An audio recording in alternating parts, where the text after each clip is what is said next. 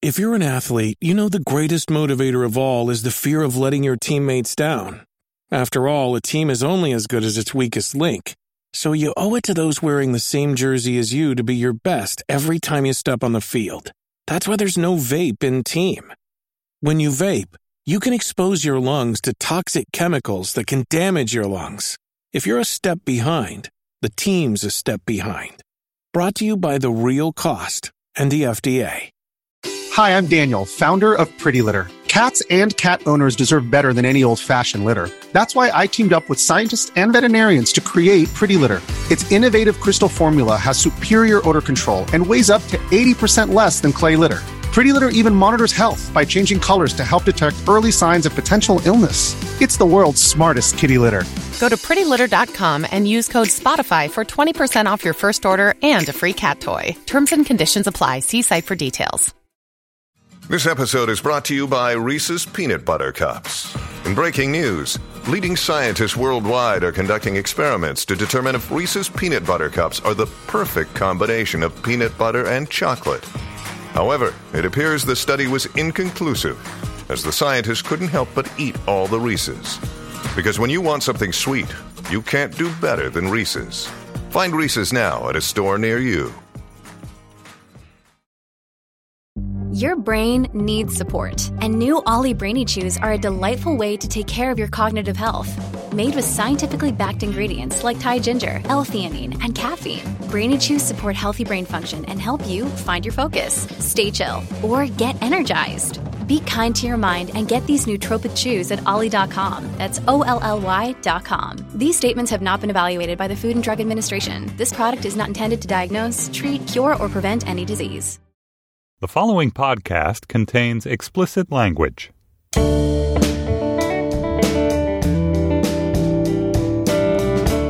Stephen Metcalf, and this is the Slate Culture Gabfest Vancouver, France edition. It's Wednesday, September 3rd, 2014. On today's show, The Cosmopolitans is an Amazon pilot about expats living in Paris. It comes from the director Whit Stillman. And then Twitch is a website that broadcasts other people playing video games. It was just sold to Amazon for $1 billion. We'll discuss Twitch's improbable appeal with Slate's own Seth Stevenson. And finally, Against X, is it time to retire a certain style of polemic? Joining me today is Slate's editor, Julia Turner. Hello, Julia. Hi, Steve. It's nice to have you back from Vacation. Yes, it's nice to be back from Vacation. And of course, there's David Haglund is joining us this week, filling in for Dana Stevens. David, a senior editor at Slate, who runs the magazine's culture blog, Browbeat. Hey, David, welcome back to the program. Hey, Steve. All right, well, before we dig in, we have a couple of bits of business. Julia, what's up? We have an exciting spate of live shows ahead of us this fall. Tickets for the first two are on sale. The first, which is the first ever Culture Gabfest, Political Gabfest Smackdown Showdown called Superfest West, is already sold out. It's in San Francisco on October 5th, and sadly, tickets have all been snapped up. So we'll look forward to seeing those of you who got a few of those there. And we are doing a show just a few days later in Los Angeles on Wednesday, October 8th. We'll have as special guests John August and Craig Mazin from Script Notes, the podcast that Dana and I have both plugged on this show, probably a few other luminaries in that glitzy, glossy town. So come on out. It's October 8th at the Belasco. So run, don't walk to slate.com/LA Culture Fest, and you can buy tickets for that event today.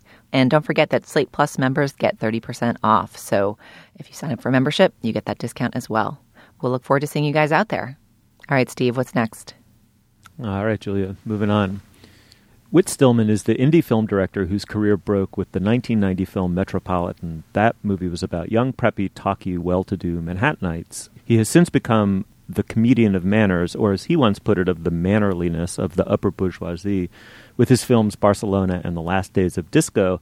Paris, meanwhile, is the city of the romantic expat. The two have been brought together in the Cosmopolitans for the Amazon pilot season. Before we talk about it, why don't we listen to a clip? I don't know which stilted, annoying scenes should we select. You say stilted like it's a bad thing. You say annoying like it's a bad thing. Right. The first stilted one at the cafe. All right. We'll pile on after we listen to a little bit of it. Why don't we listen to that clip now? I'll just send it. Oh my gosh! Look. What? I think it's her. Who?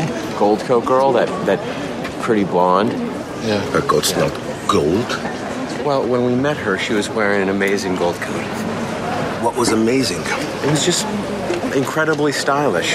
And for a while, we didn't know her name, so she became Goldcoat girl. Vicky.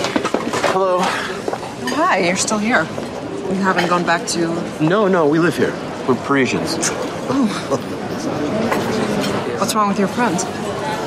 In a funk. His girlfriend Clemence left him. She dumped him. Well, it was a breakup. You guys have girlfriends with names like Clemence? Yeah, why wouldn't we? We live here. We're Parisians. You're Parisians. Yeah, well, effectively, yes. I mean, we're not living anywhere else. Just teasing. In a rush. Bye. All right, well, David, I'm picking up a vibe in the room here. Tell me if I'm wrong. It seems like you enjoyed this considerably more than your boss. Yeah, I liked it a lot. I like Stillman's movies. Damsels in Distress was disappointing, but his first three, I think, are great, and this felt like a return to form. The scene that we listened to is maybe not the most riveting in terms of its repartee, but I thought there were a bunch of great lines, and I was happy to be in the company of Stillman's dialogue again. And I also enjoyed his direction. I thought that it was a more elegantly directed show than most things one sees on TV. I loved the typeface for the subtitles and the title credits, so I enjoyed it a great deal. Julia, I think we can let you out of your cage now. I too enjoyed the typeface for the subtitles and the title credits and scene. I confess I was not moved by this show, and I'm trying to put my finger on what galled me about it, and I'm not sure I can do it with much specificity, but I felt like, I mean, perhaps this is what's charming about Whit Stillman's work to the people who love it. His ambivalence about the characters that he's created here. He's so lovingly made them. He's clearly paid so much attention to the fine details. They exist in a world that doesn't seem quite like our own. They don't really seem like actual humans. They seem like very particular types in a particular Whit Stillmanian dollhouse. But I'm not sure whether he's created the dollhouse for us to look yearningly at and think, I'd love to live in that dollhouse, or for us to like smash and sneer at because they say oblivious and stupid things like, oh, it was so sad when your people being from Alabama lost the Civil War and all those people died, or, oh, we're Parisians now. It's in that scene, the way that scene is played, it's unclear whether that character, whose name is Jimmy, played by Adam Brody, when he says, oh, we're Parisians now, effectively we're Parisians, we live here, it's unclear whether he's unaware that that's a ridiculous thing to say or fully aware that he's a ridiculous thing to say. Like, it's played down the middle with this ambiguous deadpan that made me hate the whole thing. But Julia, just quickly, Whit Stillman knows that it's a ridiculous thing for him to say. You're saying that character may not be self-aware enough to know that it's ridiculous. It's unclear that the character knows, and it's not totally clear to me that Whit Stillman thinks it's that ridiculous. Really? Because why are we spending all this time with these people? I don't think... He seems they're very burnished and gold and glowing and loving. They're ridiculous, but you're supposed to be like, oh, aren't we charmed to be in the presence of these idle fops? And I was not charmed. David, it sounds to me like she's describing a Jane Austen novel. What's the problem here? And it's funny. Don't you bring Jane Austen into this. God damn it, Steve. Low blow. It's funny, Julia, because you've actually pinpointed for me one of the things I really like about Whit Stillman's work, which is that ambiguous deadpan. I like that that it's not so simple as I'm going to, have scorn for these characters or I'm going to be utterly charmed by them. They are ridiculous. They say ridiculous things. I think that line about the Civil War is maybe the worst in the pilot. And in general, I thought that Chloe Sevigny's character was sort of off. It seemed like she and Stillman had not yet figured that character out or something. Mm-hmm. But in general, I like that these characters are funny, often unintentionally, as far as the characters. I think Stillman intends the humor, but the characters don't necessarily see it. But we do, mm-hmm. and it's funny. And I think you may feel affection for them or not. I think Stillman clearly does, but they're not heroes, obviously, and they're not objects of scorn either. I'll go ahead and cut this baby in half. Look, to begin with, I think we're talking about several nesting dolls of internesting dolls of irrelevance here. You have entitled preppy emo boys talking about relationships in Paris. And not only do they spend their time talking about relationships throughout the entirety of the pilot, right?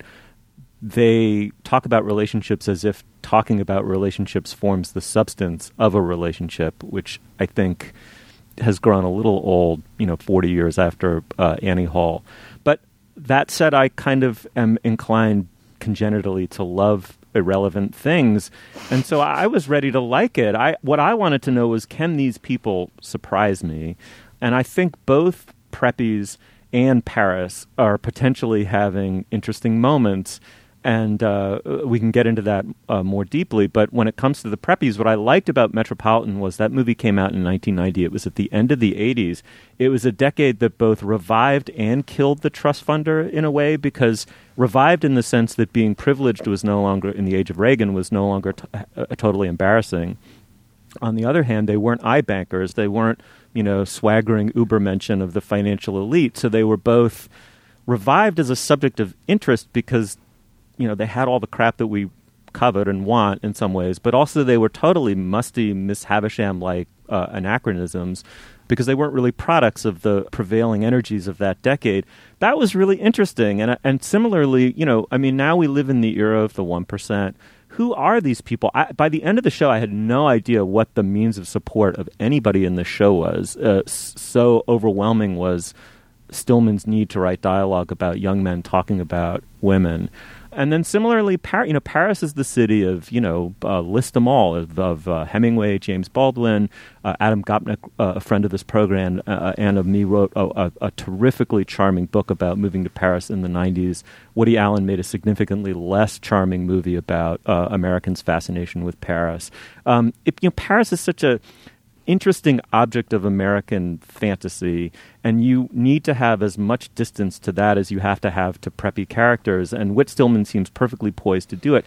I just didn't feel by the end of the show that I knew precisely who these people were, and therefore I didn't understand why they were having conflicts. There seems to be some, for example, deep conflicted relationship between this older Italian figure who kind of makes fun of these young Anglo boys for being pushed around by their women, and this young rake who seems to have a ton of money, who's French and is sort of hosting the party lifestyle of these American boys.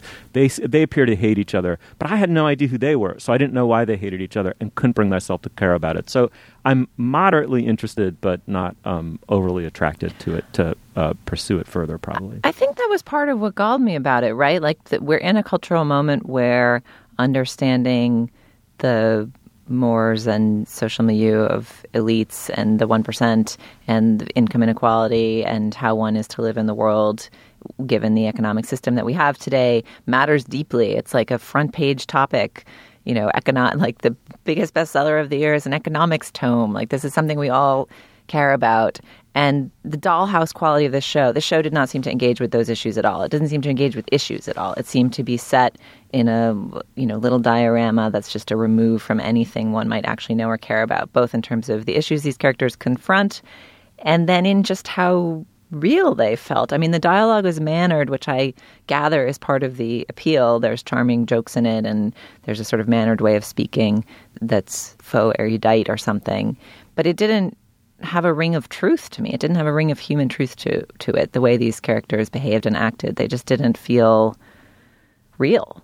And so then I was like, why am I in this dollhouse? What's the point of this dollhouse? And it felt a little bit like Whit Stillman is like a man playing with dolls in a dollhouse that doesn't have anything to convey to me. David, defend it. Well, again, you're highlighting for me the things that I like. I mean, Stillman has always struck me as deeply unfashionable. I didn't see Metropolitan when it came out. I saw it much later, so I don't know, what it meant in 1990. But by the time I saw it, it felt like it was from another planet, basically. And so does this show. It's not important. It doesn't pretend to be. Like Steve, I enjoy unimportant things, and I like that this show doesn't bother with things that don't ultimately concern it. I mean, no matter how much interest Stillman showed in the 1% or the economic underpinnings of 21st century capitalism, his Amazon pilot would not change the world. So I don't mind that he didn't try to. But David, I got to cut you off there. That's not the point. The point is a good comedy of manners takes this thing that's bobbing on the surface of social reality, which is, people's trivial interpersonal interactions and their vanities, their petty vanities, day-to-day vanities. And then it shows you what form of denial that is relative to the actual broader social reality, right? That's what makes a comedy of manners trenchant. And if you just cut away everything that ought to be implied, lurking underneath it, both dark and light, lurking underneath the little charming pieces of dialogue, then it just becomes vaporous. It just evaporates, upon contact with air. Right? Isn't that the problem? It's not that it would change the world, but it should reflect it in some kind of more profound way. But it reflects it in this dollhouse way that Julia's describing. I think even with Metropolitan, there's a sense that, you don't even know when that movie takes place, really, right? It feels like it's at once the 50s and the 80s. That could be said of this as well. And I should say, I don't think that The Cosmopolitans is quite at that level. I also did take it as what I hope will be the first episode of a TV show, and that there will be more to come, and I would gladly spend more time with these characters. But it is mannered. It is make-believe in a way. So the characters are types. The Italian is clearly the cynic. And that guy Hal is the heartbroken one. And Adam Brody's character is basically the American abroad, the sort of naive character who believes he's full of good intentions and has no sense of his own problems or his own faults. And I enjoyed watching them interact. They may not have quite hit upon anything as fascinating as what I hope will come. But I like the way that Stillman works. I like that he introduces these types that you are supposed to immediately recognize as types. No, David, you're right. This is a television pilot, and we should step back a moment to talk about it in the context of its own production. So it's one of the crop of Amazon pilots. I think this is the third season of Amazon TV's pilots. And, this is a process by which they air the pilots of shows. Everybody gets to see them. There's some viewer feedback on which shows seem interesting. I think the execs over at Amazon also take into account what they like and what they think has promise going forward. And then some of the shows go on to get made. So the show that's coming out this year is Transparent, which is Jill Soloway's show starring Jeffrey Tambor as a man in the middle of gender transition and his children and family and how they deal with it. And in general, I'm excited that this mode of TV production exists. It seems like a way for unexpected voices, unexpected stories, and unexpected people to get unexpected sorts of television made.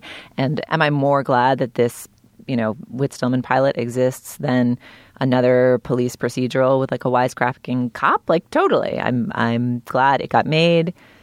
And yeah, I might watch another couple episodes. But, and so I'm glad it exists. I'm glad it got made. It seems unexpected and surprising. And I hope that it will evolve into something more interesting if it goes forward. All right. Well, the show is The Cosmopolitans. I believe it's available for free if you have Amazon Prime going forward. But I believe, right, anyone can watch the pilot. It's about Paris and preppies and directed by Whit Stillman. We disagreed about it. We'd love to hear what you thought. So come to our Facebook page, facebook.com/culturefest, and let us know.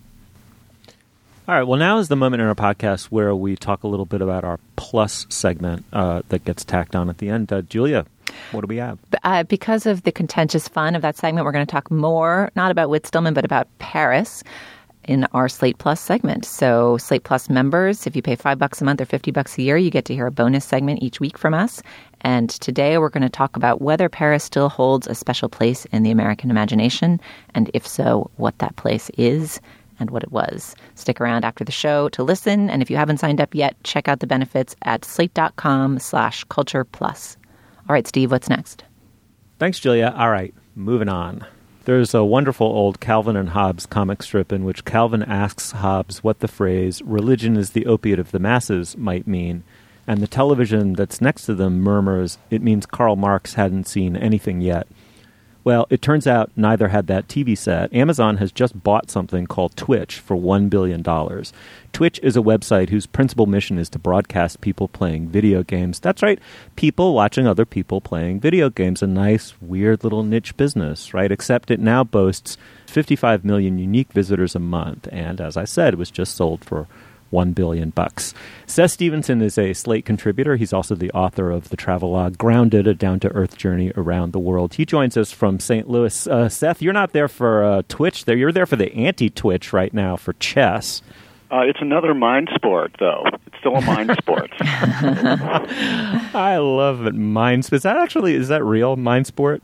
Chess is definitely a mind sport. I'm not actually clear. Video games might be an e-sport. There might be a distinction because you need reflexes to play video games, so there is a physical component, whereas in chess, I guess there's stamina and concentration and energy, so there's a physical. I don't know. Sure, they're all mind sports. Okay, well, we're off to a roaring start here. I loved your piece, as I like all your pieces about Twitch. I liked that you went in as something of a skeptic. The headline of the piece was, "Why would anyone watch Twitch?" Did you come up with a satisfactory answer? Yeah, I mean, if you've ever played video games before, when I played video games growing up, when you pass the controller to the other person, that's when you go get a snack. That's when you leave the room because it's boring. Why would you want to watch somebody else play the video game? What could be more boring than that? And that's the attitude I sort of went in with, wondering how could anyone be entertained by this? But I started to see what was going on. It's a community of like-minded souls who enjoy video games and enjoy watching each other play video games and chatting in the chat box that runs alongside the video of the video games. And they learn, skills. They're watching superior players play, so they see, how do you pass this level? And the superior player will be playing it, and they'll show you, and they'll actually talk you through it. They all have headsets on, and they'll say, here's why I'm doing this, and here's why I'm doing this.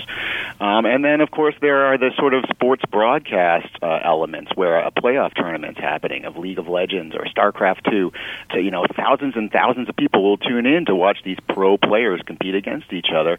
So it's not really any different. That's not really any different than watching a sports broadcast. And the more mellow elements are sort of just a lifestyle channel. It's not that different than watching show after show about cooking or about home remodeling. Seth, I should say you've just made your first $1 billion right there, a web channel devoted to watching people go get snacks while other people stay and watch Twitch.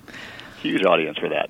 All right. Well, Seth, I have to say I enjoy your answer very much, but I remain flummoxed. And my impression by the end of your piece was that you remained somewhat flummoxed. To what extent is that generational? Yeah, I mean, I think I'm just a few years too old to be of the generation that grew up playing these online huge games. And I think most people older, I'm 40, I think most people older than me are completely flummoxed. I think people maybe 5 years younger than me are flummoxed at why we're flummoxed.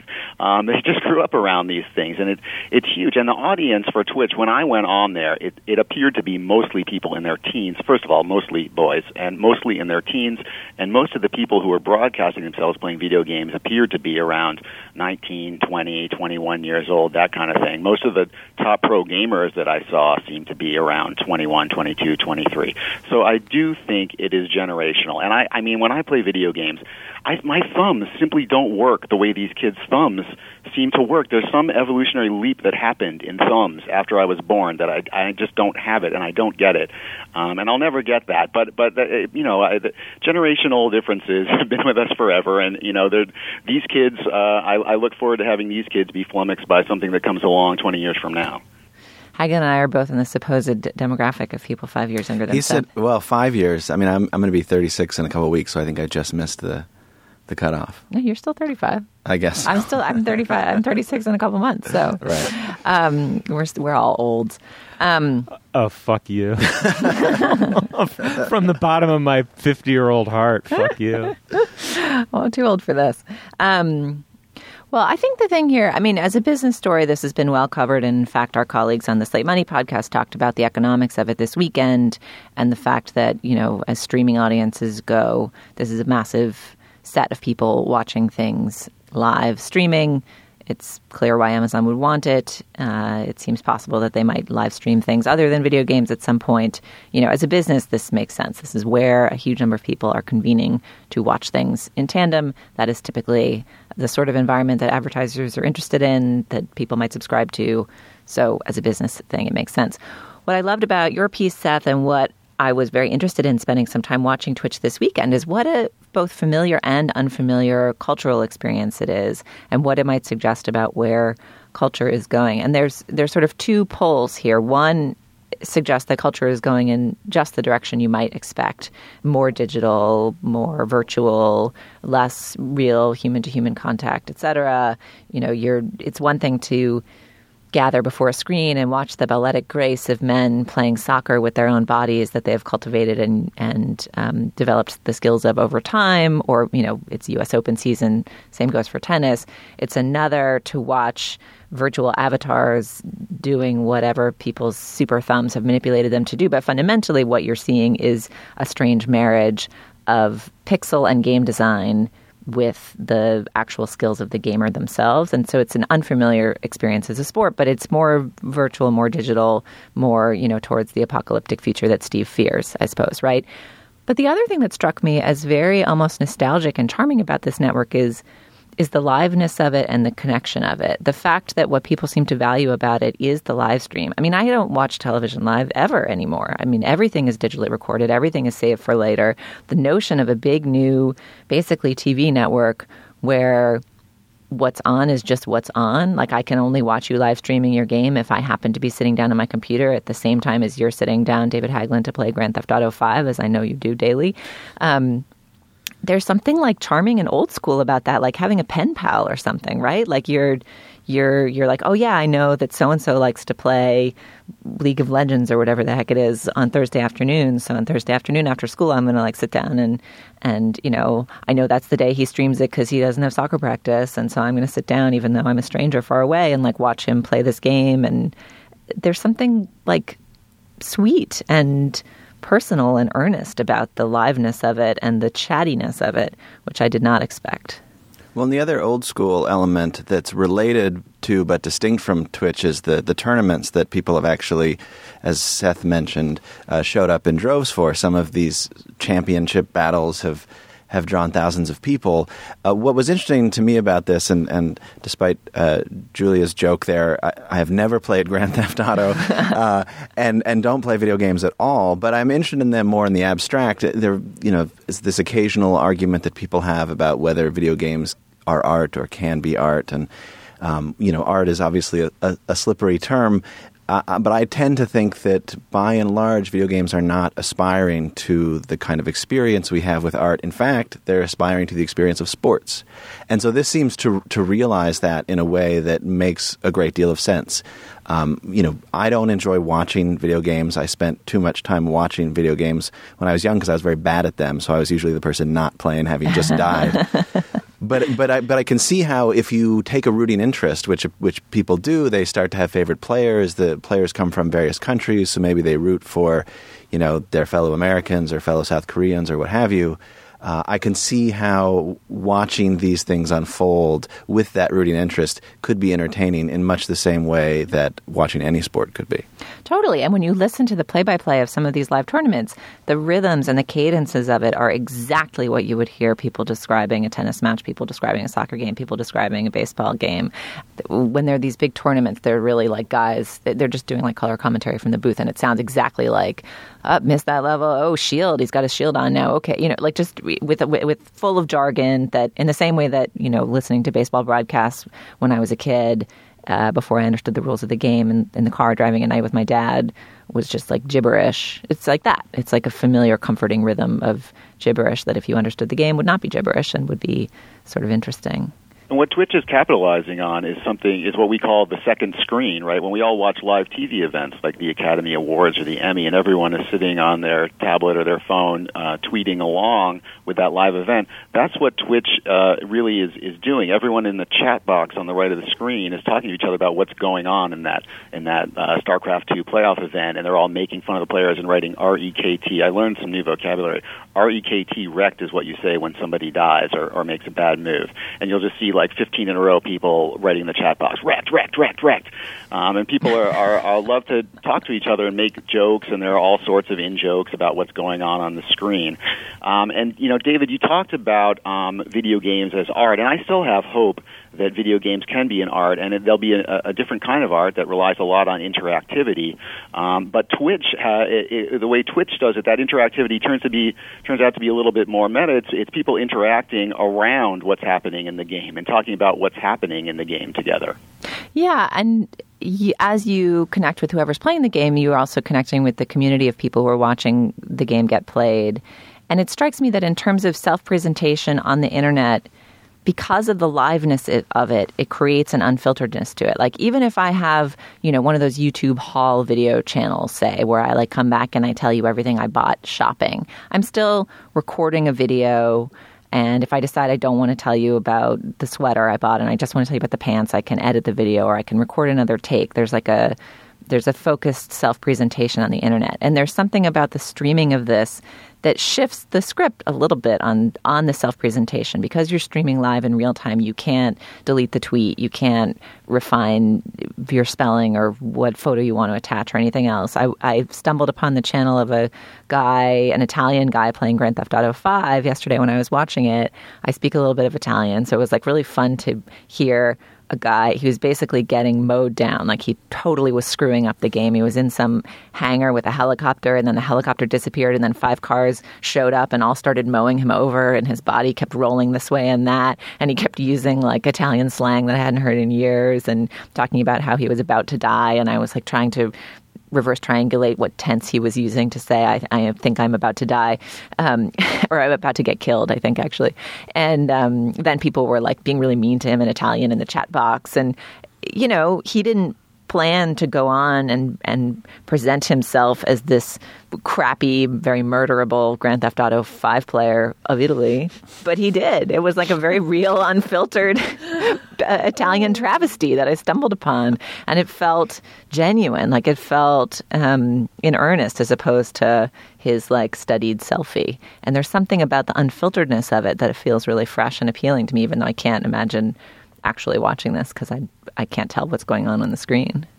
Well, that's the thing. We should warn, any slightly older listeners who decide to dive into Twitch and give it a look. You will just be baffled. I mean, there are so many acronyms that I had no idea what they were. So much video game slang I didn't understand. Even just the visual experience of it. You've got this little face in the bottom corner of the screen of the actual gamer. He's usually wearing amber-tinted gaming glasses for a clearer focus on the screen. He's got a big headset wrapped around his ear, and he's saying all these acronyms you don't understand. And then the game itself, to me, it's just a blur of fireballs and lightning bolts and weird winged creatures zipping across the screen. It is a little overwhelming. So I don't want to give any of our listeners seizures. I just want them to be aware of what they're going to encounter if they actually go to Twitch. All right, well, there's much more to be said about the nature of gaming and your wonderful pieces up on Slate. It's called Why Would Anyone Watch Twitch? And Seth, thanks so much for coming on the show. Thanks, guys. All right, Julia, before we go on, we have a little bit of business we need to get out of the way. What do we have? Next week, Steve, we are going to record our show from the Slate Retreat. Dedicated listeners will remember last year, that's where I was reduced to Proustian tears with the sudden recollection of my favorite children's book about a mouse architect. And once again, we're going to do a call-in show. And to do a call-in show, we need calls from you. So listeners, dear listeners, please call 725-222-3378. That's 725-222-FEST. And ask me, Steve, and Dana any question you've ever wanted to ask. You can propose a topic for discussion. You can just ask us about Steve's gardening habits or anything else you'd like. The care and maintenance of chickens, twins, or a shoe collection totally absent of flip-flops. Again, it's 725-222-FEST. We always love getting your calls and questions. 725-222-3378. We can't wait to hear from you. All right, Steve, what's next? I just want to add quickly, that's always such a fun show, the Mohonk Show, because in addition to, Proustian tears, that's also where we have to drag that hungover sack of shit Dana Stevens over the finish line every year. And that challenge is that's good listening every year. All right. You're not allowed to make fun of her boozing when she's not here, Steve. Well, she's here, it's one thing. Let the poor woman drink in peace. For all I know, by the way, Dana Stevens is a complete teetotaler. I don't think I've ever seen her have a sip of alcohol. All right, anyway. She's high on pixie dust. All right, well, moving on. Against X is an essay by Ivan Krailkamp on the New Yorker website. It details the history of the Against essay, whose most famous example, Krailkamp points out, and I think it's fair to say, is Susan Sontag's Against Interpretation. Krailkamp goes on to say, though, in recent years there's been an Against X epidemic, against young adult literature, against interpretation, against method, against theory, against epistemology, against happiness, against transparency, against love, etc., etc., etc., on and on. As he goes on to say, the form announces a polemic, probably a cranky one and very likely an unfair one. However, Against X is a symptom of a liberal culture's longing to escape its own strictures. It's the desire of thoughtful and nuanced people to shed their inhibitions and issue fearsome dicta. Julia, I'll start with you. You're the editor of Slate. Slate gets the rap every now and then of being against kind of everything in a way. And this has inspired the hashtag Slate Pitches. Not to personalize it, but I am really interested what you think as an editor. I mean, is there a way in which this form has become rote, predictable, and what was meant to be, it derived its energy from its tendentiousness, but it's not that anymore? Well, I think an Against X essay is like, I don't know, it's like cayenne pepper. You don't want to use it in all your food. You don't want to apply it indiscriminately all over everything that you write or produce at a magazine. As a writer, you don't want every piece you write to be against X. As an editor, you don't want every piece you publish to be against X. But what I appreciated about this Against X essay was its own nuance and lack of wild polemic. I mean, I think actually it was a rather lovely appreciation of the charms of the Against X essay, and it pointed out how bracing and fun it can be to consider discarding an entire usually beloved or highly regarded category.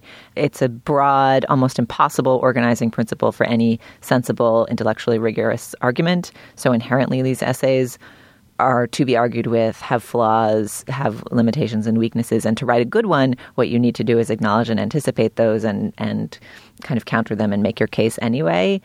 And so they're fun. They can be fun. They can be tiresome if that is what the entirety of discourse becomes, either at one publication or on the internet as a whole.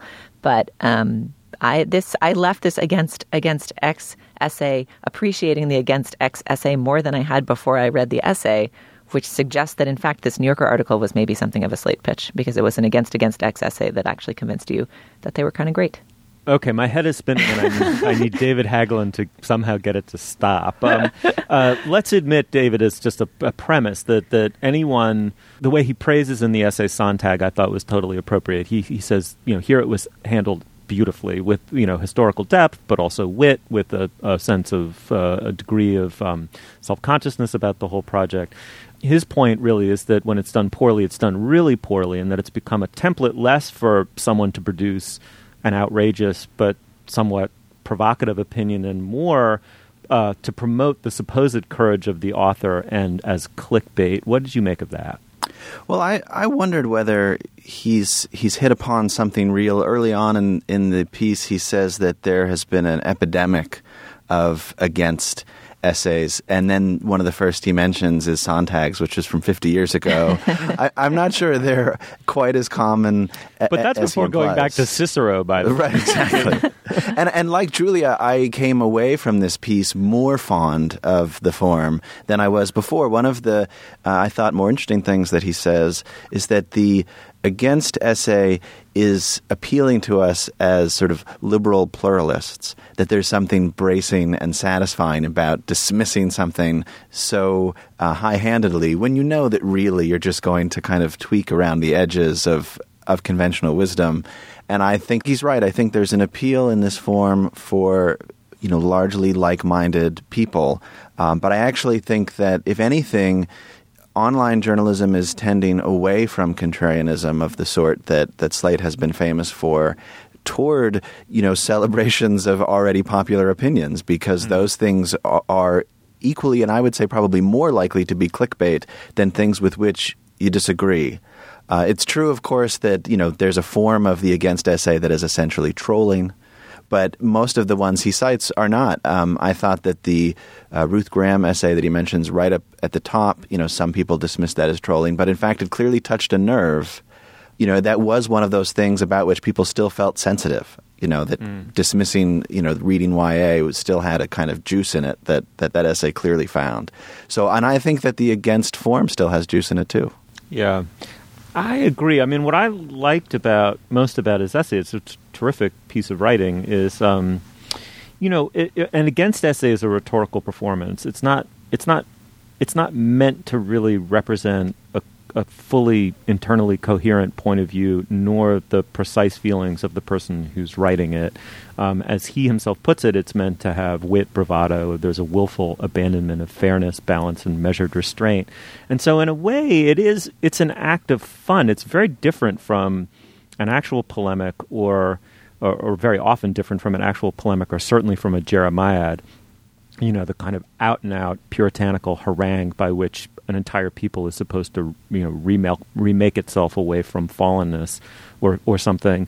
And it made me realize what I don't like about Against essays is that they don't really have the full courage of one's hatred, which is what invective writing should have. That in fact, you should wait and wait and wait and wait until that thing that you most sincerely despise takes its currently topical form, and then unleash the full tsunami of your vitriol upon it with utter, total sincerity. And certainly one benefit of the essay is that it reminds us that currently it's just a kind of performance, and therefore it doesn't deserve being taken seriously. The thing that I really liked about the essay was the historical perspective going, as we said, all the way back to ancient rhetoric, rhetorical performances, and early church rhetorical performances, which risked having your head cut off for voicing a certain kind of opinion. You were against something that was enormously powerful, not just a kind of meaningless Hallmark card piety, but an institutional force that had the power to imprison and behead you. And I thought that was kind of cool. Well, that's how he frames it, but if you look closely at the examples, they're generally upholding orthodoxy. And the ancient examples are from, I believe, trials where, someone who's been charged is being condemned, against so-and-so, the defendant, basically. So I think he's right that the stakes may have been higher, but I'm not sure that the against form was being used in the heterodox way that you're suggesting. Yeah, I think although it's fascinating to read the examples going back that far, I'm not sure there's really a direct through line all the way from Cicero to the present. But I think you're right, Steve. Part of the fun of these essays is that they are inherently exercises, and that's also part of what renders them, able to have a light touch and also somewhat dismissible. It's too bad we don't have Dana here this week, because I'm realizing as we talk that her Against Flip-Flops was just one of these essays. I'm not sure that was its exact title, but it certainly could have been. And that's kind of a classic of the modern version of the form, which is against a thing, a specific, not that significant in the world thing, but yet let me share my strong feelings and very deft observations.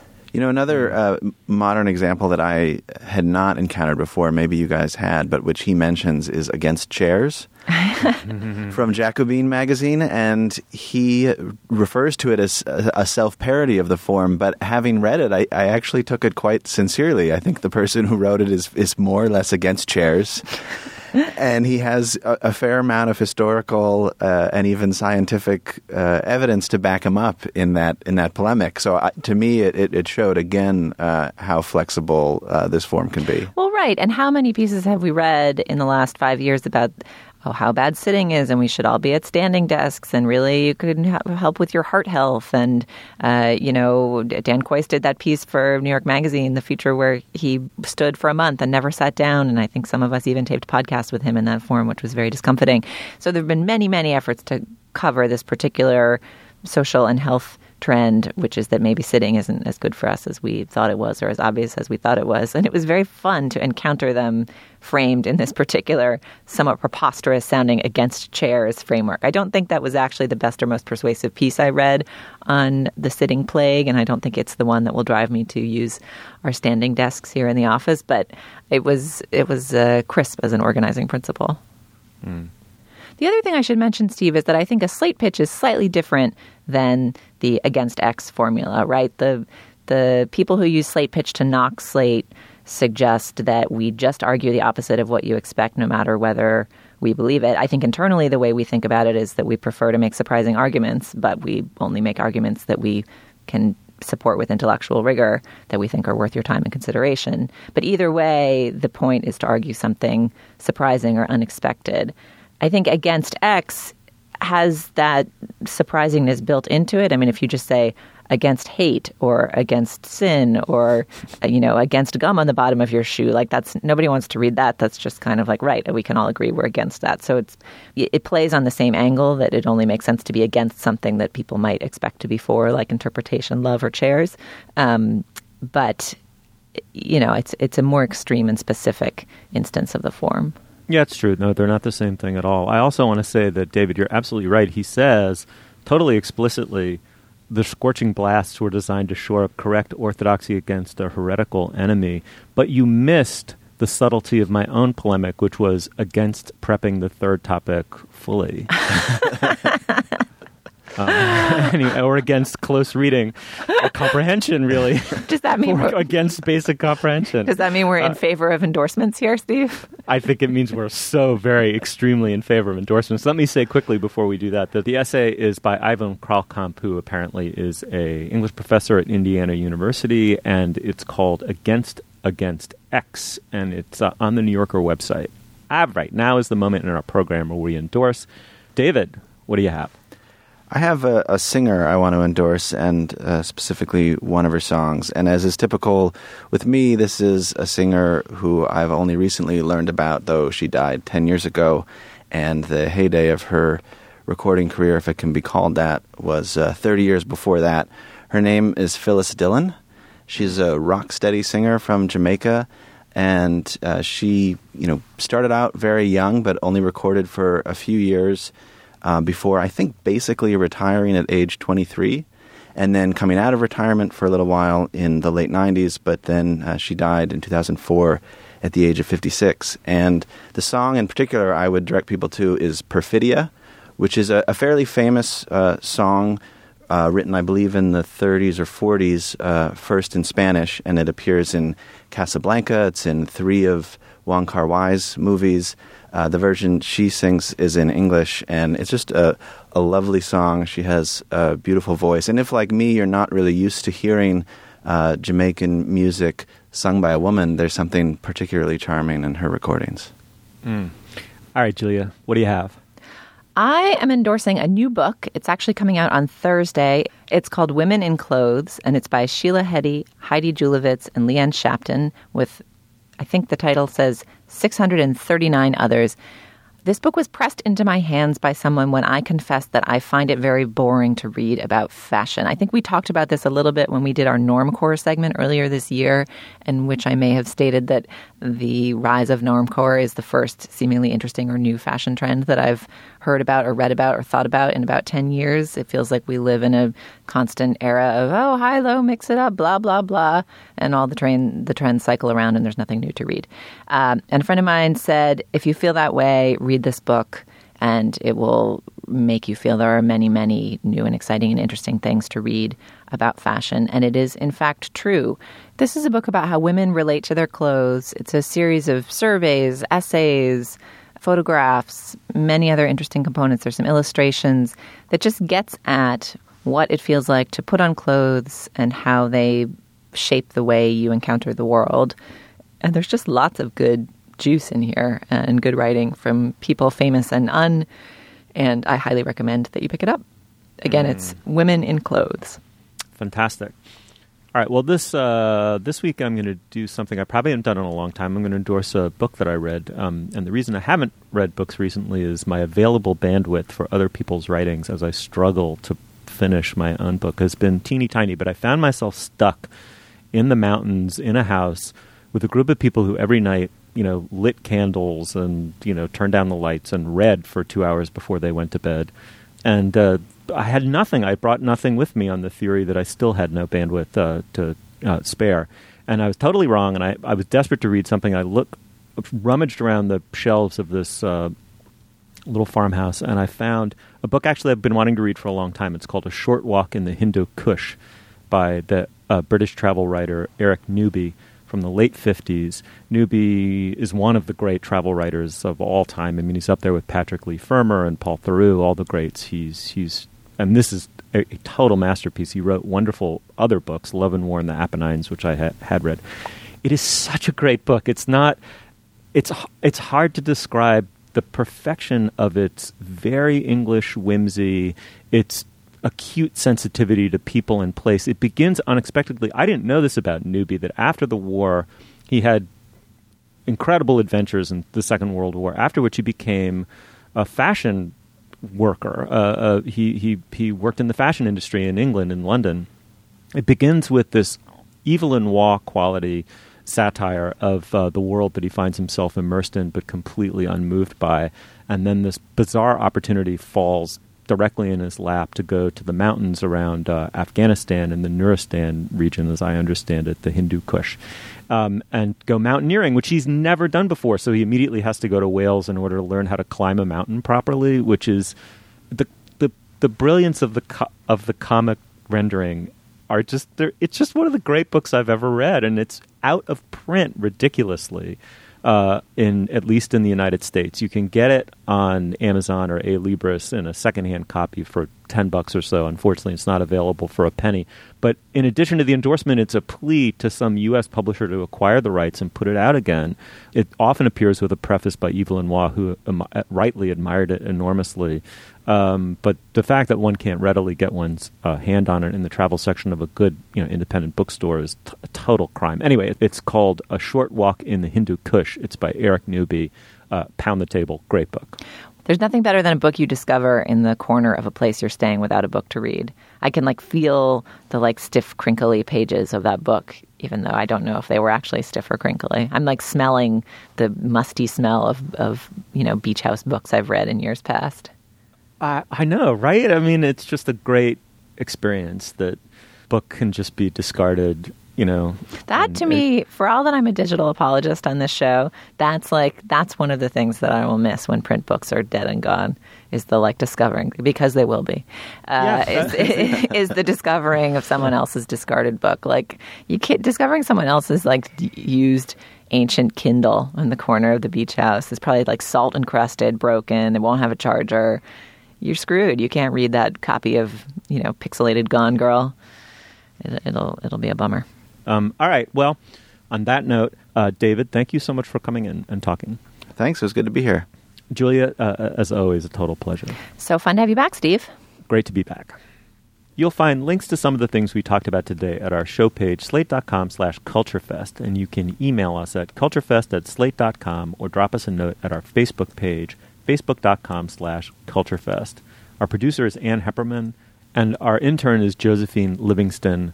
The executive producer of Slate Podcasts is Andy Bowers, and our Twitter feed is Slate Cultfest. For David Haglund and Julia Turner, I'm Stephen Metcalf. Thank you so much for joining us, and we'll see you next week.